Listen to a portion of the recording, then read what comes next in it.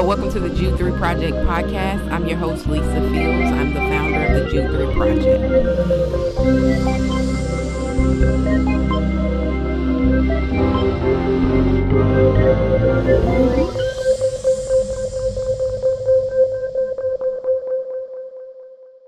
Well, thank you for listening to another episode of the Jude 3 Project podcast. As always, I'm your host, Lisa Fields, the founder of the Jude 3 Project.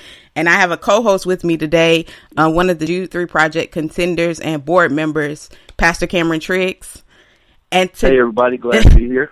And today we're joined by a very special guest, The Truth. The Truth. Oh. I want to say it the proper way, but it's The Truth. Very cool. Welcome, Truth. Thank you so much. Thank you for having me. I am honored to be a part of this interview. I think it is so critical, so crucial that the African American churches beginning to have this conversation and seeing the desperate need for apologetics in the urban context. Thank you guys for what you do. Like I said, my name is Emmanuel Lambert. That's what my mom and my daddy named me. And I go by The Truth, and I'm a Christian hip-hop artist. And I got saved when I was 5 years old, growing up in a Christian home. Understood what I was doing, knew that I was a sinner and I needed a savior.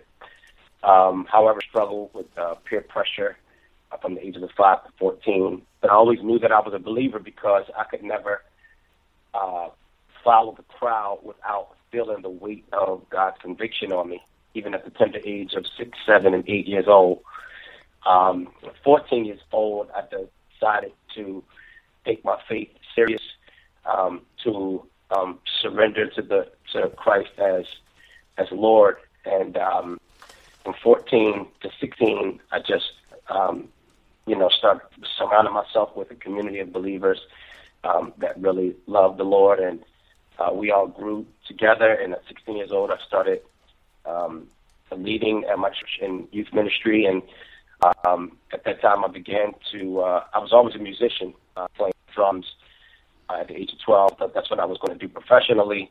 My aspiration was to go to Berklee College of Music and then play for the Philadelphia Orchestra. But God thought to do something completely different. And so when I was 16 years old and in that leadership position, I was actually, a friend of mine and I were kind of making fun of Christian hip-hop because it was so cheesy back then, probably 20 years ago or so. And in the process of doing so, we realized that we had the talent ourselves. Mm-hmm. And that's how I ended up rapping. So I kind of stumbled onto rap. It wasn't my preferred genre of music. I wasn't allowed to listen to it in the house. I would have to say that it was really a sovereign act of God, just kind of navigating my life, And so started rapping at 16. Again, never knew how serious it would become or what kind of platforms it would lend to me. But here I am, 17, 18, however many years later. And using my gifting and my talents for the glory of God all over the world. And I went to Bible college, married, beautiful wife, 2 beautiful daughters. Been married 13 years, been with my wife 17 years. Went to Philadelphia Biblical University, got a degree in theology with an interdisciplinary concentration on social work, and also attended the Institute for Jewish Studies. So that's pretty much my life.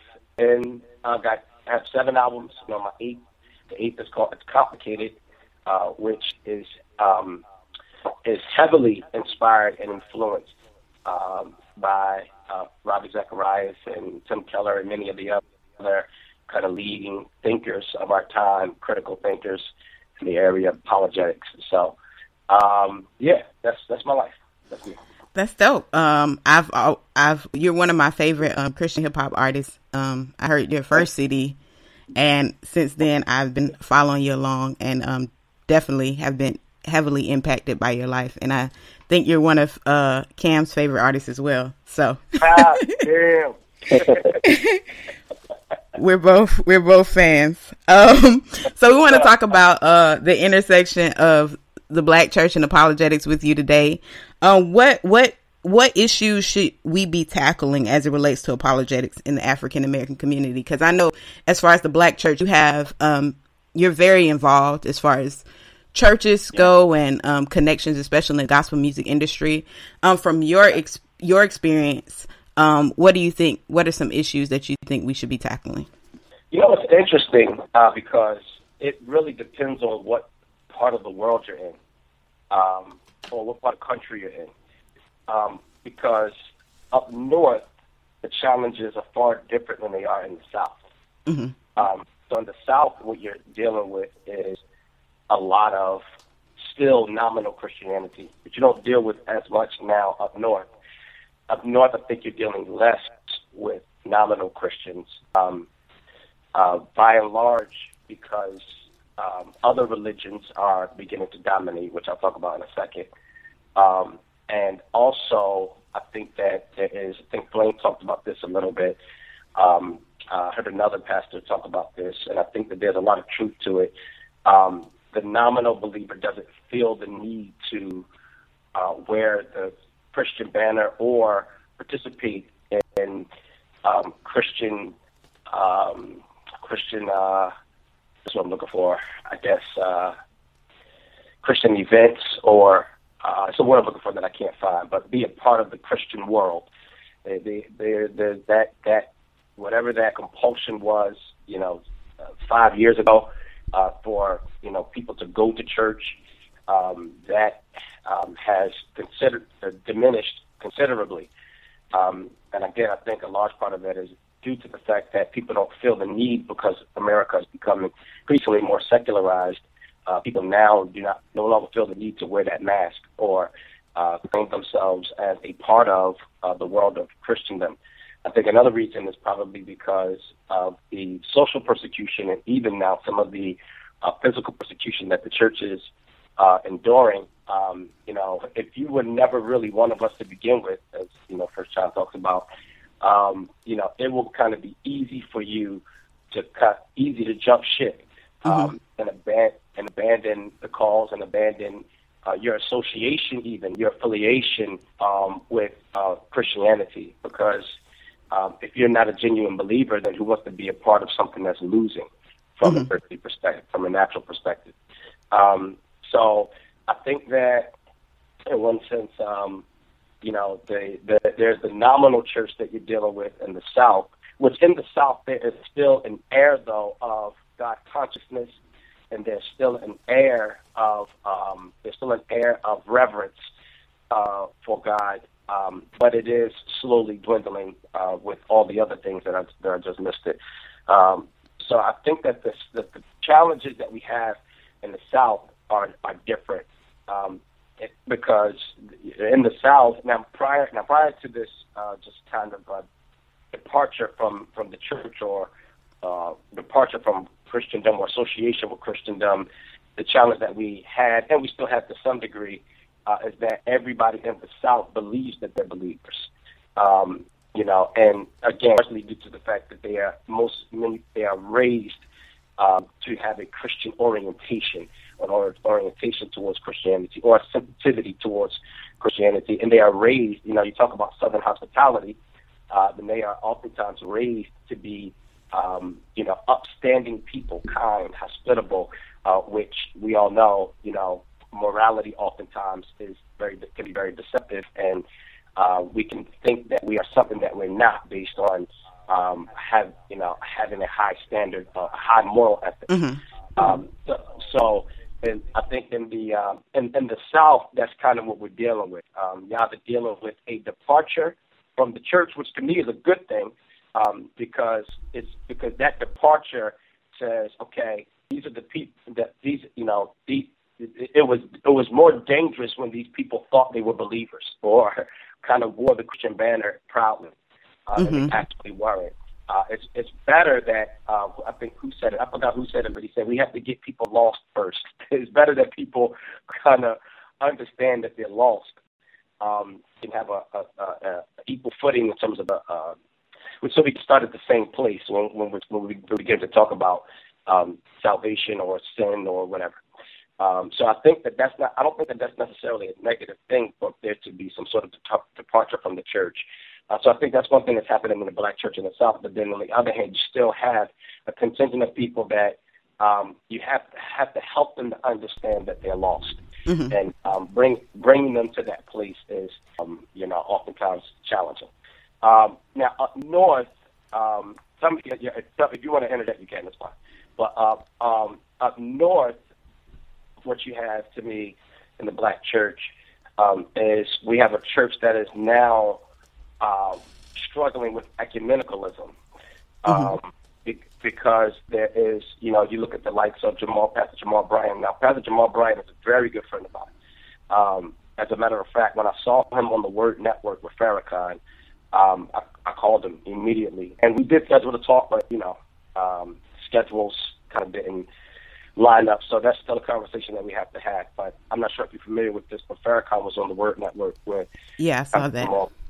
Yeah, he was on with Pastor Jamal Bryant. Not only is he a friend of mine, I actually worked alongside of Pastor Jamal Bryant for a year.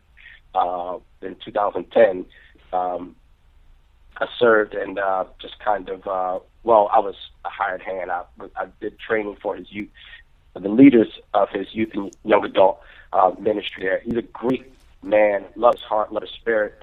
However, there were some challenges that I had with what he did on the Word Network in this time. But it was very telling of where we are in this time. Mm-hmm. Because the challenge wasn't that Farrakhan was on the Word Network, not in my estimation. I think that that's healthy. I think it's healthy for the church and people to kind of sit back and hear the dialogue between two religious leaders, mm-hmm. and then weigh, so that we have an opportunity to weigh what's being said, weigh the similarities and the differences. Mm-hmm. I think that what that does is that forces us, goes back to the need for apologetics. It forces us to think critically, right? Mm-hmm. Because that's one of the other challenges that the black church, African Americans by and large, have this challenge, but we don't like to think critically. Mm-hmm. So I think that there's something good about people being exposed to something, like you said, being in a classroom setting that now forced me to process in a way that I had not been felt obligated to do in time, prior to. Mm-hmm. It's kind of, I think that so for the African American church, it's good that there be some wage calls, theologically for us, where we're forced to kind of critically think through and, theological ideas and weigh, the pros and the cons, the similarities and the differences, the contradictions and the contrasts. And so I think that was, and I don't think there's anything inherently wrong with that. I know some people would disagree with me on that, but I don't think there was anything inherently wrong with Farrakhan being on there. My biggest challenge was that there was not an exchange of ideas. The one thing that you see in church history is when Martin Luther, and this is obviously church history from a Western perspective. We're going to be talking about in Europe, and we're not talking about any of the African American leaders or contenders for the faith. But Martin Luther, since he probably is one of the most popular, I'll just cite him for now. When you look at some of the exchanges that Martin Luther had, there was an intentionality, about there being this, him being clear on what the differences were between Christianity and Catholicism. Mm-hmm. Catholicism being more works-oriented, Christianity being more grace-oriented. There was the reason why he was exiled, the reason why he was persecuted, the reason why he was hated by the Roman Catholic Church, or the leaders of the Roman Catholic Church, is because he defied, that Paul the Apostle had the same issue. Jesus, had the same issue with the religious leaders. And to me, the thing that makes it even more clear in terms of how how we are to apply some of those things that we see throughout Christian history and some of happening throughout the scriptures with Paul and with Chris, that it was always in the context of religious leaders. Every time you see Jesus, it's interesting when you see Jesus talking to the woman at the well, you don't see him cursing the woman at the well or defying the woman at the well. You don't, the Samaritan woman, you don't see him putting the Samaritan woman on blast. You don't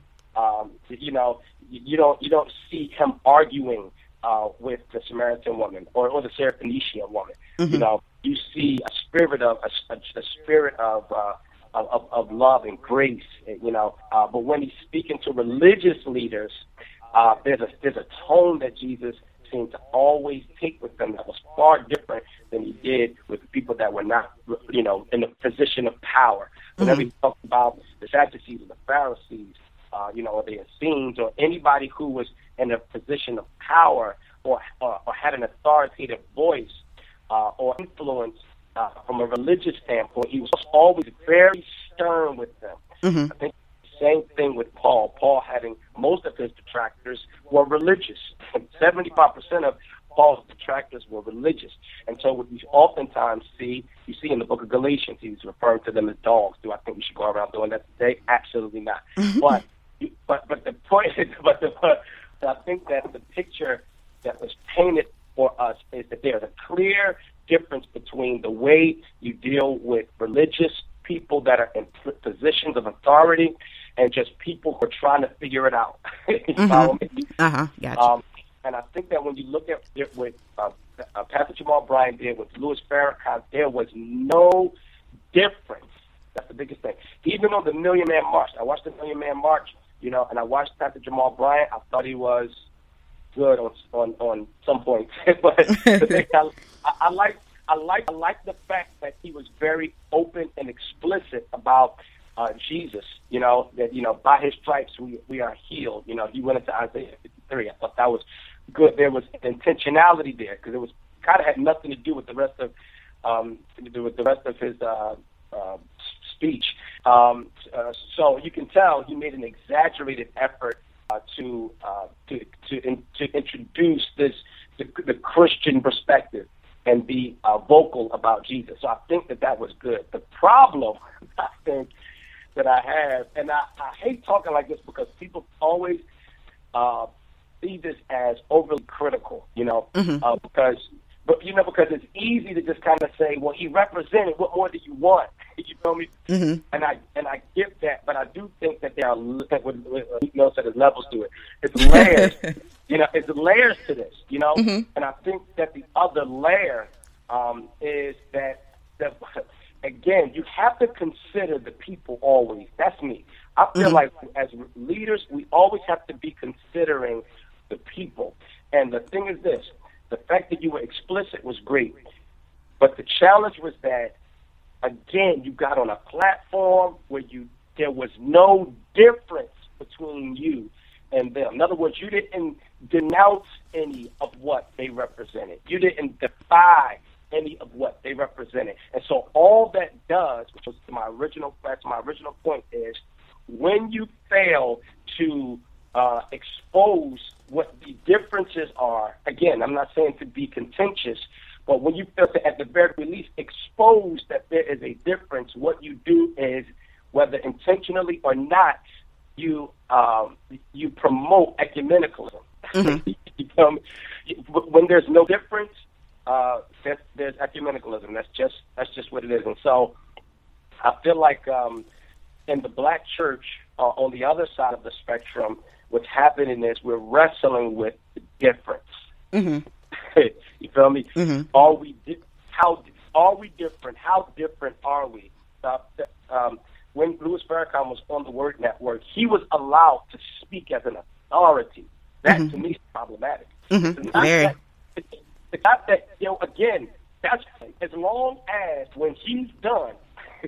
The thing about Paul the Apostle, man, so much. Okay. But the thing about Paul the Apostle is that when he would go into a given city, a lot of people may not know this because it's not in Scripture, but it is in history. When he would go into any given city, excuse me, he was one of the many speakers. You understand what I'm saying? Mm-hmm. Paul the Apostle would oftentimes speak on forums where there was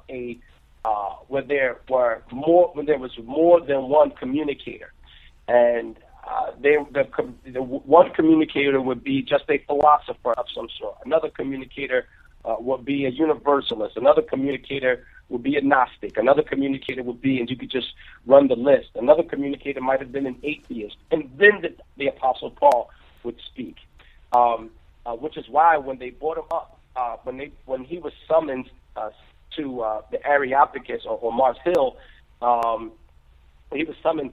The first thing they said to him when they approached him was, when they were speaking amongst themselves, was that we hear of another teacher who's preaching the resurrection of Christ. Mm-hmm. Because at that particular time, there were many preachers and many teachers, many pontificators,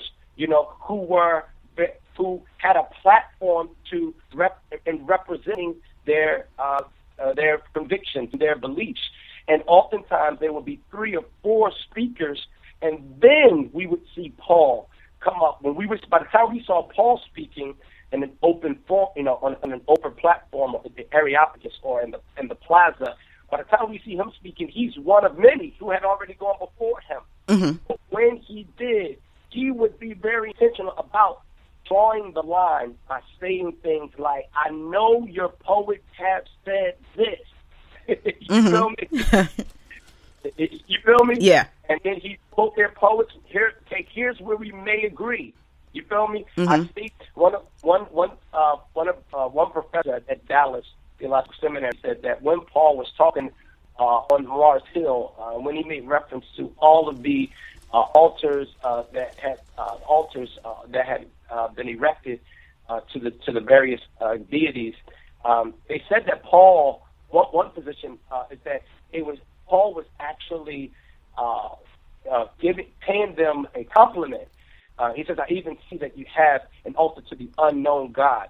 So one perspective is that Paul was actually paying them paying respect to them for seeking to, at the very least, cover all of their bases. Mm-hmm. You understand what I'm saying? And then he goes into what their poets have said. Again, quoting their poets, and not even in a negative way. Mm-hmm. But by the time Paul is finished, he has made a clear line between what they have done, what they have believed to be true, what they thought to be necessary, and erecting altars to various deities, and kind of narrowing it down to what was actually. Mm-hmm. Jesus did the same thing. He said, "I know you heard it said, but I say unto you." You see that contrast? Very intentional about drawing the contrast between one group and another, one perspective and another, mm-hmm. one idea and another, one philosophy and another. And so I think that one of the biggest challenges the Black church is having right now is understanding that there is a line, because now that line is getting so muddy because of our fear to defy and draw a clear line between what we believe to be true and what's wrong with what they believe. Mm-hmm. Yeah. This is where the challenge is. So I'm going to shut up. That's dope. I think that's a great assessment. Yeah. Tell you the truth. One key component in apologetics is theological education. And in that sense, you're really a anomaly. You're a minority. Even in our context and across the globe, theological education is not available to many African Americans or those in the urban context. Just wanted to ask you, from your experience, what barriers or obstacles, if any, exist for African Americans attaining an evangelical theological education? Well, I think that in fairness, there has been a surge of African Americans attending Bible college over the past 5 to 10 years. I think that with the likes of first, I think the ambassador, myself, Flame, a Trip, having gone to Bible college and that kind of being a known thing, many African Americans especially those of whom are more reformed, those of whom are more drawn to the reform, have more reform leanings, the likes of Shaolin. I think that there has been at least a small surge in the African American communities, because people are following what we've done and what we're doing. They've kind of taken notes, and if not going to Bible college, they're at least taking theology a lot more serious in the urban context. So that is one thing that I have seen, sometimes to a fault, well, different conversation for a different day, only because, what you find sometimes to me is because the leading voices outside of us, the artists, and theology are reformed, there can sometimes be an imbalance. But again, like I said, that's a conversation for another day. I think that the thing I think is good is that there is a leaning. People are moving more towards theology, being more theologically astute and having their faith informed. But that is amongst millennials, I would probably say. In terms of the African American church, that is not in the millennial demographic. Now we got something different, or not in the reformed kind of evangelical world. So when you start looking at like the gospel artists in that world and Stellar's world, and which oftentimes they are very, how do I see this? They are not as theologically astute. I think that the challenge, again, they have leaders that are. I think that the closest thing to a theologically astute leader for them is Kirk Franklin, which I can't wait till y'all hear this new album, Losing My Religion. I know Kirk is a very good friend of mine, and I heard the album already. I heard the album like 2 months ago, and it is incredible. And I don't know if it's because I know where it comes from, like I know the space the album's coming from, but the album's called Losing My Religion, and Kirk sits under Tony Evans, and Kirk is a thinker, and he's always, because of his position, he's always in debates with people about, copycat religions and, like you said, the authority of Scripture, and he's always having to have that war and have that battle. And so Losing My Religion is going to be a huge reflection of just kind of the, some of that. It's still very much a gospel album, but, there are parts of it that are going to speak to, that are speaking to just, in other words, what he's trying to prompt the church to do, as he has been on his own journey, had to kind of come out of church life and churchianity. He's prompting the church to do exactly what we're talking about, which is be more critical, take your faith more serious in your understanding of the Scriptures. And so I think that one of the things that is happening is God is using the artist to prompt people and prompt the Black church to get serious about their theology. Again, whether that's going to a school or not. Now, the other thing I think is I've actually been in talks with Dr. Zacharias. It's his ministry over the past 2 months, and I've spoken to them about this challenge, because we do have this challenge.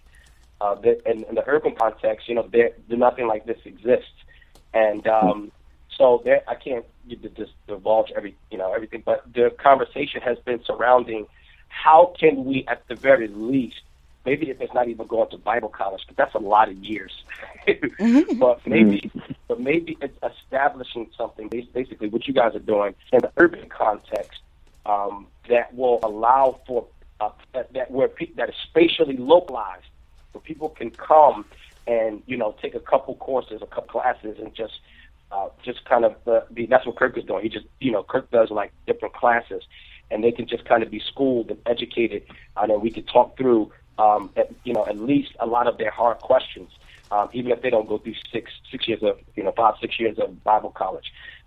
So it has been a challenge historically. I do think, though, it is getting better because of the artists, both on the gospel side, which obviously primarily Kirk Franklin is leading the charge on that, And then obviously amongst the millennials, you have us. So I think it's improving, and I do think that we just need to do more intentional partnerships with brown-skinned people, and looking to establish some specially localized things. In the same way that you can find a mosque on every corner, every other corner, people need to be able to have an alternative outside of the church, because it really is the church's responsibility to be that place where people can come and be educated in the scriptures. It's really the church's responsibility. It used to be the universities that did it, right? Before they became secularized. Now you may get a religion course, but the universities used to do it. There was no separation between theology and information or knowledge and education, rather. And the church also had that responsibility, where there should not have been a divide. We should not have compartmentalized in a way where people are not getting the proper theological education and coming to understand how to understand life through the grid of theology, and how to process education through the grid of theology. There should have never been this divide. Even the divide of church and state has a lot to do with where we are now. So between the universities just kind of abandoning their foundation and being the place where people can come get a theological education, the separation between church and state, the Roman Catholic Church and state, and the failure of the Black church being overly sensitive to the social plight, so overly sensitive to the social plight that we've even abandoned the importance of theology in our churches. I think that and because of that, which is to me what we're seeing even with this whole Farrakhan, the church merger, it's again,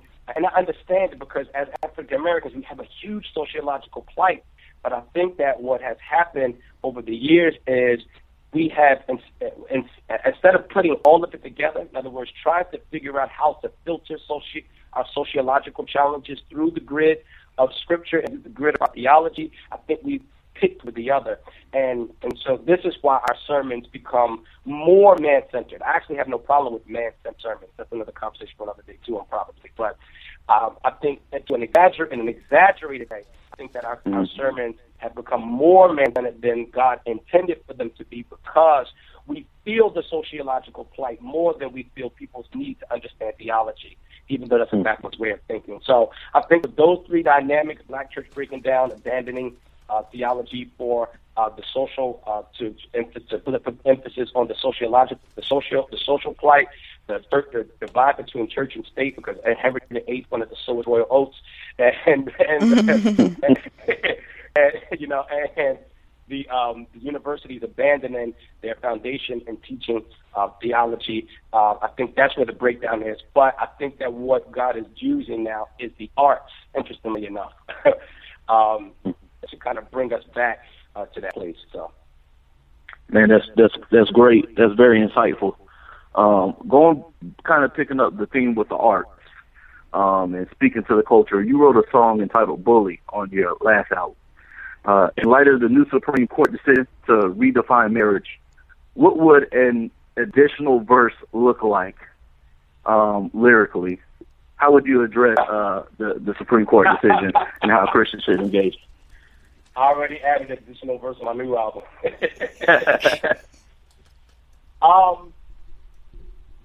You know what? We are in a hard time, ain't we? Are we in a hard time? Yeah. We are in a hard time. I think that I don't know. I've been wrapping my mind around, trying to wrap my mind around the church's next move.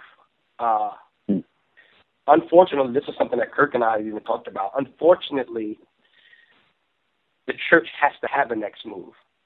The fundamental problem, I believe, is that we're having to be reactive because we weren't proactive in dealing with these things, addressing these issues. We have shied away from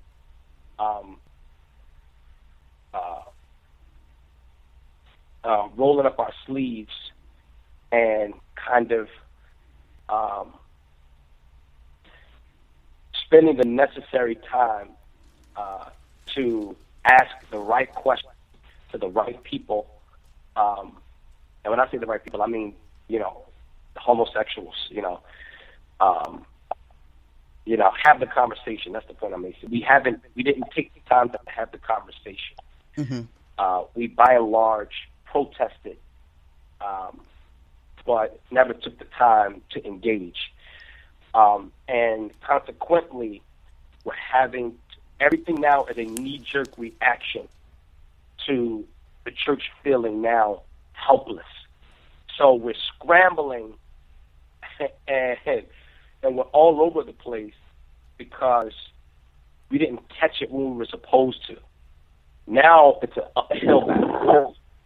And so with all of the perspectives that I'm hearing, all the roundtable discussions that I'm listening to, I still don't know. I don't know. I don't know. I think that, people, and when the church doesn't know, what we do is we swing the pendulum either to the far right or to the far left. And so, quickly, that's what we've done. And so, what we're doing is we're either at the rally with the repent or go to hell picket sign, or when we have the platform on the Breakfast Club, we shy away from having any answer to the hard questions. Mm-hmm. And so I think we're in a very hard space, man. I do. I think we're in a hard space. What I would say is that, to me, the church's responsibility is to do what it's always been responsible to do. Mm-hmm. I don't think that we have to find something new to do. You feel me? I feel like we have to do what we've always been called to do.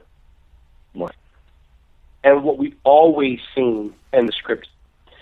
And what we've always seen is both and, not one or the other. The reason why I named this new album It's Complicated is because that's what I'm dealing with, by and large. The both and, not the one or the other. It's not the picketed, it's not the repent or go to hell homosexual picket sign, and it's not silence either. You feel me? Mm-hmm.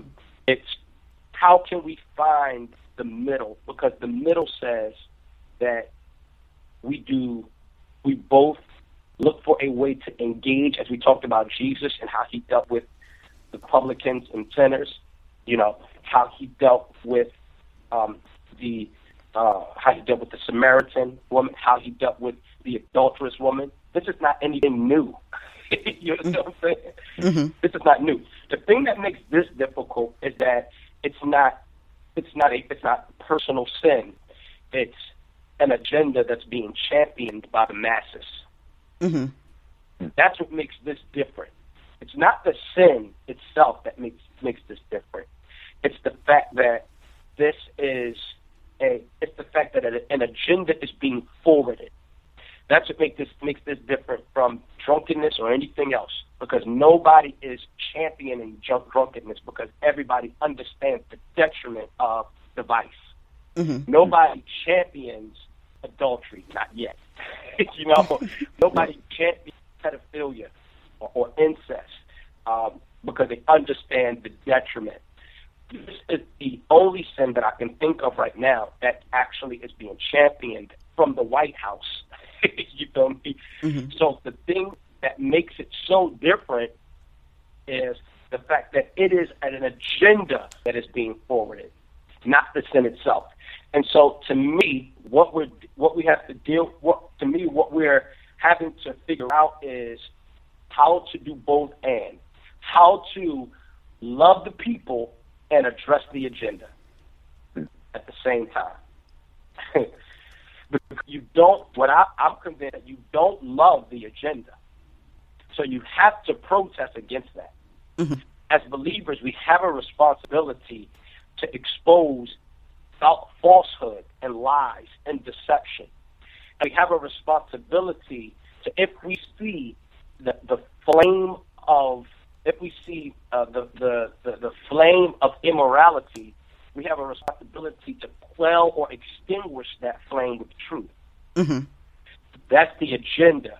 We have a responsibility to speak against the agenda. At the same time, we have a responsibility to engage and love the people. Mm-hmm. Now, what we have to figure out is how to live in that tension. Mm-hmm. You feel me? The truth and love. That's the truth and love. That's what church has to figure out. The church has had a problem. All of us, and I speak as a member of the church, we've had a problem fundamentally with finding the tension, how to live in the tension. Tensions, we have to understand, are healthy. Mm-hmm. You feel me? That's why I said, bring Farrakhan on the show. That's the tension. You follow me? Mm-hmm. Automatically, that creates a tension. You feel me? Mm-hmm. But where the rubber meets the road is where it's when we challenge each other's ideas. But live in the tension. Don't be afraid of tension. No. Mm-hmm. Historically, that is the problem that we've had, living in the tension. And so that's what I would encourage: the balance of grace and truth, the balance of truth, the balance of engaging and loving the people while addressing and challenging. And what we need to pray for is the wisdom to know how to do that. This is the thing that society has done with sexuality.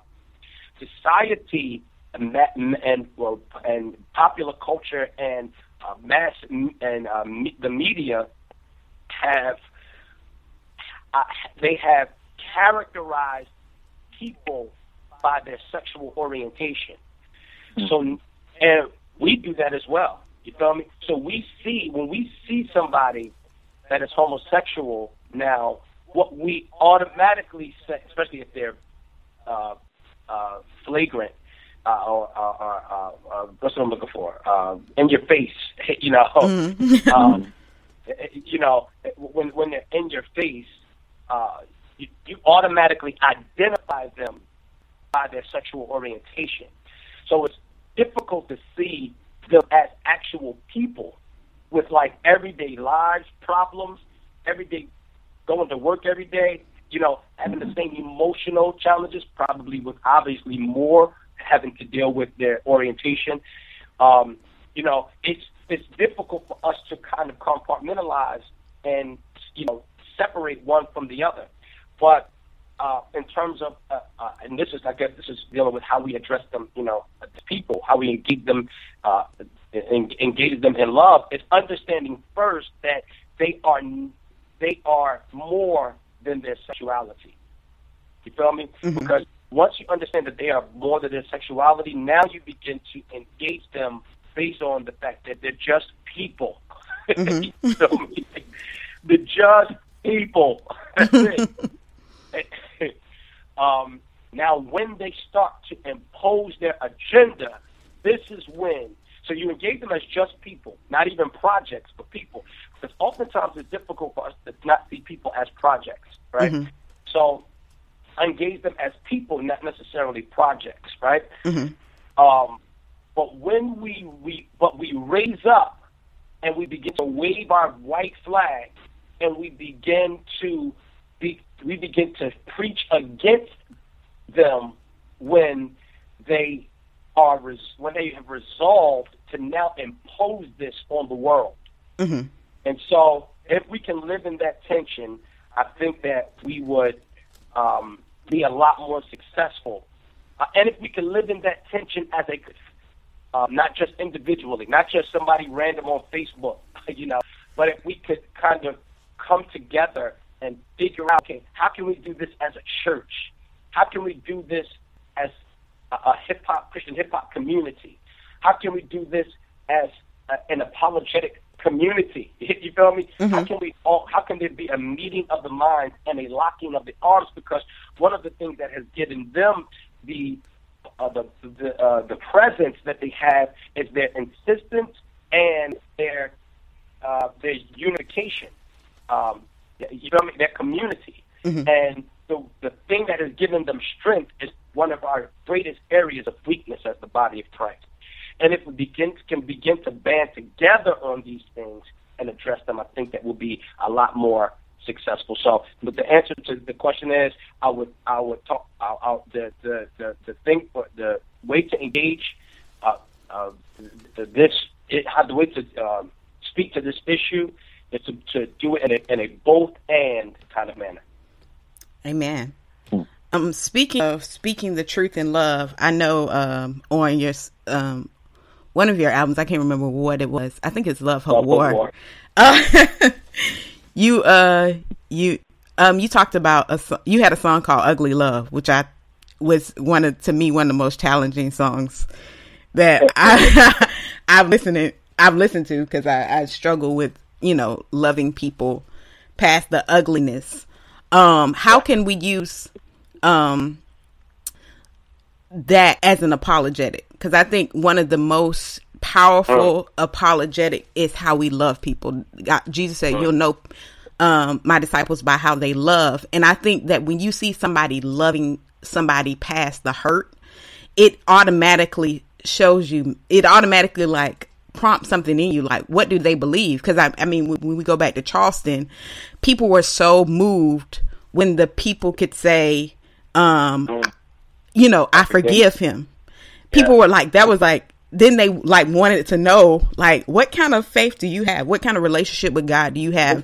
When you look at like a Mary and Tina Campbell, and the fact that she's able to, when you see the Mary kind of thing, and people are like, what kind of relationship with God do you have that you can move past that hurt? It seems like when we get past, or when we see reconciliation and those types of things, then we really see God use that to kind of tear down the walls in people's hearts and draw them to himself. How can we use unconditional love? Because I know you have some experience with that in your own personal life as an apologetic. I think it's every example you just listed is the answer to that question. I think it starts with marriage, because one of the greatest acts of love as a commitment, again, because when we talk about love, we have to qualify it.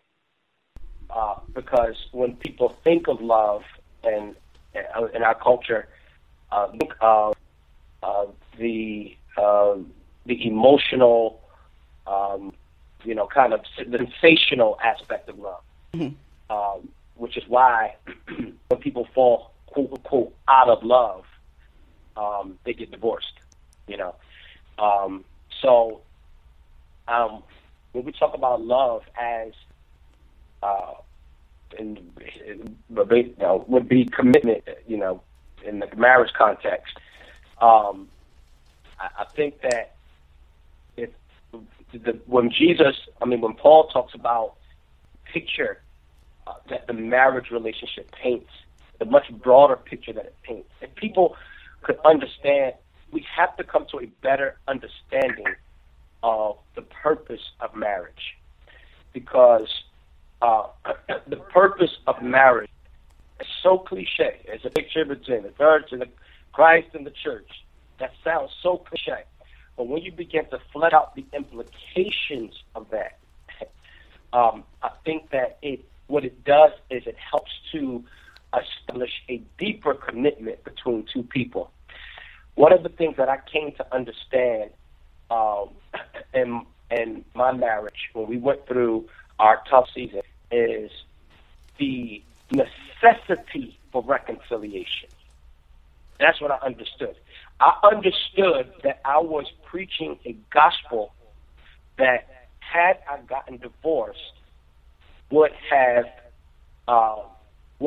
seemed ineffective in my own life. Because the gospel that we preach is a gospel of reconciliation. the gospel of reconciliation assumes it assumes that two people are at odds one with another. Amends have to be made. It assumes conflict, right? Mm-hmm.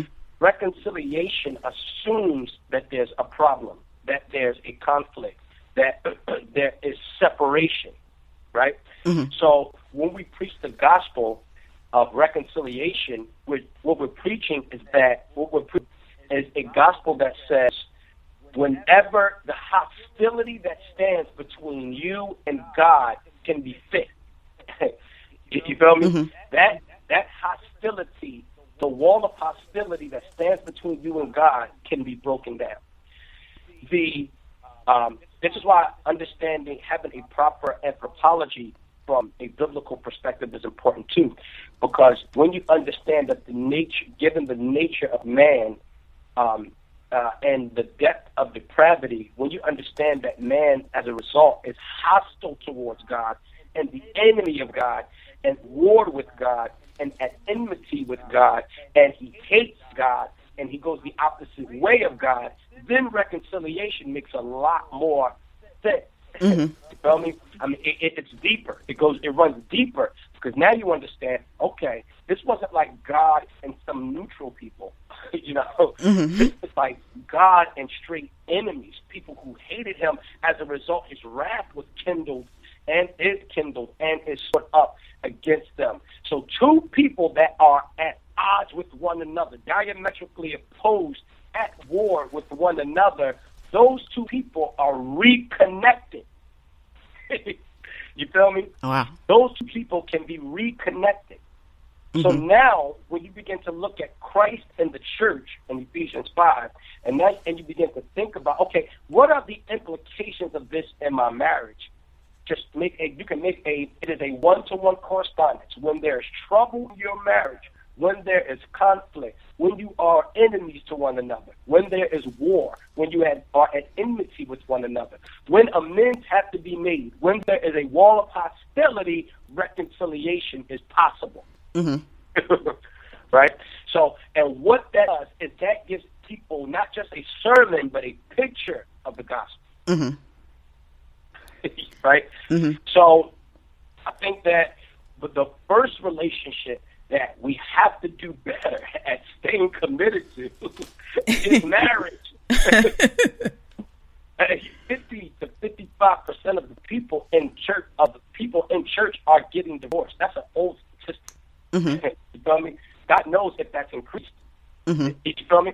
So what I'm saying is that, to me, is one of the premier relationships. Mm-hmm. that people need to be able to look. Like you said, what Tina has done is amazing, because it paints a picture of foolishness, which is what you want. Because to the world and even to the church, she's a fool. Mm-hmm. Right? To a lot of people, you're a fool for going back to him. You can't trust. Right? Mm-hmm. How would you trust him after he did such and such? But what it paints is a picture of foolishness, which is exactly what Paul said the cross and the gospel would be to those who are perishing. Mm-hmm. Right? But to those who are not, the Bible says that it is the wisdom of God. So it is the sweet smelling aroma of Christ's love to those who are not perishing.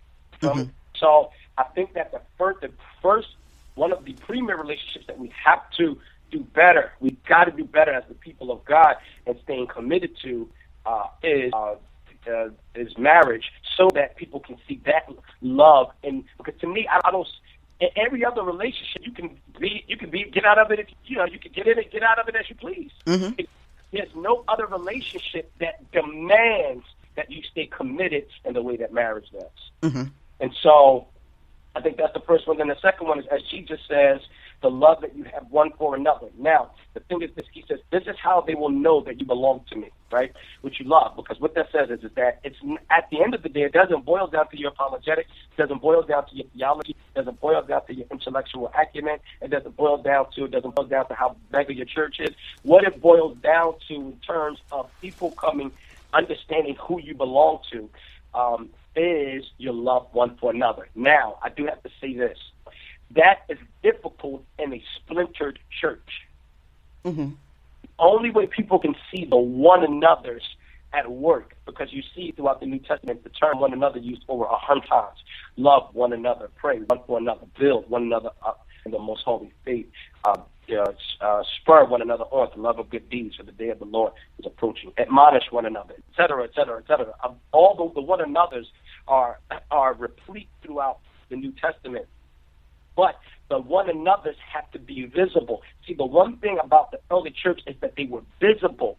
Right now, the church is open on Sunday and Wednesday.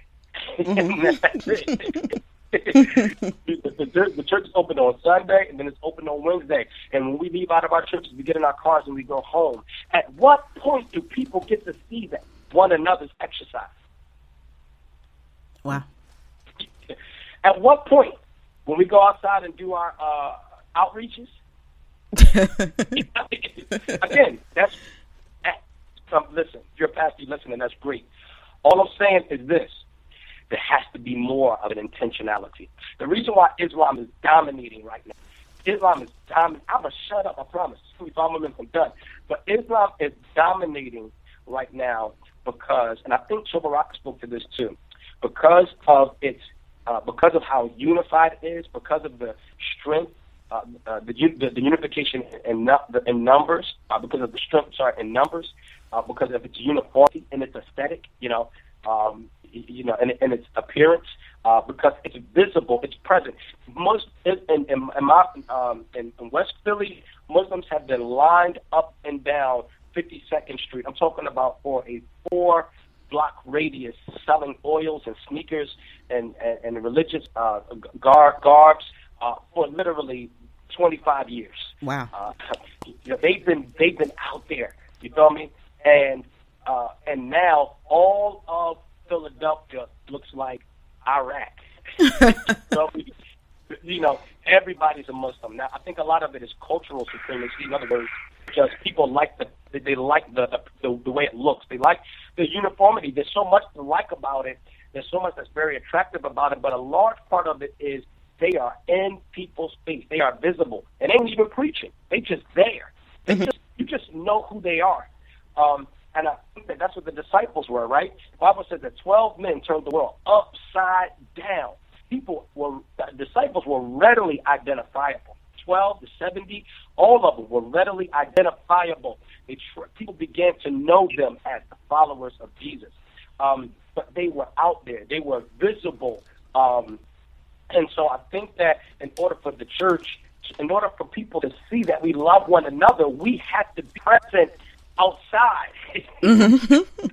But in a community, we cannot be present solo. We can be, but I'm saying it's so much better and more effective. We are present as a community. And so to that I say, you say, what is the love apologetic? I think the love apologetic, one, is marriage. Everybody's watching people's marriages. The fact that my wife and I are so young and we're married, all her family, everybody, they live in the hood. Everybody's watching it, Tina and Teddy, because of the high-profile nature of their marriage, everybody's watching it. Even Kirk and Tammy, who went through their thing. When Kirk went on Oprah, he talked about porn, and they went through their struggle. That's, again, people get a visible, picture of reconciliation, which is the first thing. The second thing I would say is the loving of one another. Obviously, got to love our families, love our children, etc. But Jesus says loving one another is what helps people to know that you're connected to me, and that's critical. But I think that there has to be an intentionality in how we do that, which is I believe we have to forge together visible communities that are present and that people so that people get an ocular demonstration of love, and we're not just telling them that we really love each other. I know something that kind of came to my head when you were talking about the one another's. I think it's hard in the Black church because there's such seems like this movement to preach stuff where you're going to the next level. You're shifting and God is filtering people out your life, which is, he does that, but it causes, I feel like, division in the church, because it's like God is cutting off my leg to take the rest of my body to the next level. When we are the body of Christ, we're not, and it's a community. It's not just about my next level. It's about us going together. And I think in some way we don't think through and process how what we're preaching sometimes creates division instead of forcing people to kind of reconcile one with another. I absolutely agree. I think that there's a sense of, it's Western in thinking. So we naturally, when you go to Africa, they still go next door to each other's houses to get bread and sugar. You know what I mean? In America, we have picket fences. One thing that separates us from our neighbor. See psychologically what that does, right? That's in politics. We have left and right wing, left wing, right wing, Republicans and Democrats. Red and blue state. Everything about our culture. We're even divided in fashion. Two dresses. Who wore it the best? I think we talked about that before. Who wore the same dress the best? There's just automatically a one against the other. There's a pitting of one against the other. There is an individualism or individualistic way of thinking about everything in our culture and in our society. That's just how Western culture is. So I think that unfortunately, and this is one of the Bible says, be transformed by the renewing of your mind. Be not conformed to this world. The idea that to not be squeezed into the mold of this world's thinking, even in areas where it doesn't seem sinful. Excuse me. But it is by all means detrimental, because like you said, it splinters the church. Individualistic thinking splinters the church. It does. Inadvertently, that type of preaching can inadvertently, draw wedges, between, drive wedges between each other, So I totally agree with you. I think that, I just think that, again, I always feel like, I don't think both and applies to everything, but I do think that both and does apply to more than what we allow for. And I personally am convinced that that is another both and issue. It is the lack of preaching on the communal living, the life of the one man, because the Bible says that God took the two and he made one new man, bringing them at peace one with another. Again, reconciliation was not just vertical, reconciliation was horizontal, biblically. And so, but when he did that, when he reconciled the two, they became one new man. And it's interesting because you see that same idea all the way in the book of Genesis where he says, and the two became one. And then you see Jesus. That's the beauty of the Trinity. When people challenge us on the Trinity, people don't understand that there is a beauty in the Trinity. When I'm talking about like other religions, when they challenge us on the Trinity, like Muslims, they oftentimes will challenge you. Judaism, they all the times challenge you on the Trinity. But there is I think they are missing, once you get past the difficulty of the Trinity, I think if you look at the implications of it, the implications are amazing, because what we see within the nature of the God himself is community. You see this, the Bible says, and he does all things according to the counsel of his own will. Look how beautiful that is. A picture of three persons, each person being having their own identity, each person having their own space. This is why I say I think there's room for individuality and speaking to the individual. Because even within the Trinity, within the Godhead, you have that individuality. You have each person. You're just kind of having their own thing and being their own person. Yet, the Bible says they do all things according to the counsel of their own will. So you see those same three persons who are very distinct, coming together to counsel one with another. The Bible says that Christ, I think it's in the book of John, laid in the bosom of the Father. This was before, he was sent. Before Christ was sent, he laid in the bosom of the Father. What that shows us is that there was love within the person of the person of the Godhead. There was a community of love, because laying on the bosom, when we see John laying on the bosom of Christ, we understand that to mean that the Bible says, and that he loved him, right? Mm-hmm. So we understand that intimacy. So look, we see intimacy within the context of the collective, of the concept of the collective, talking about the Godhead, the Trinity.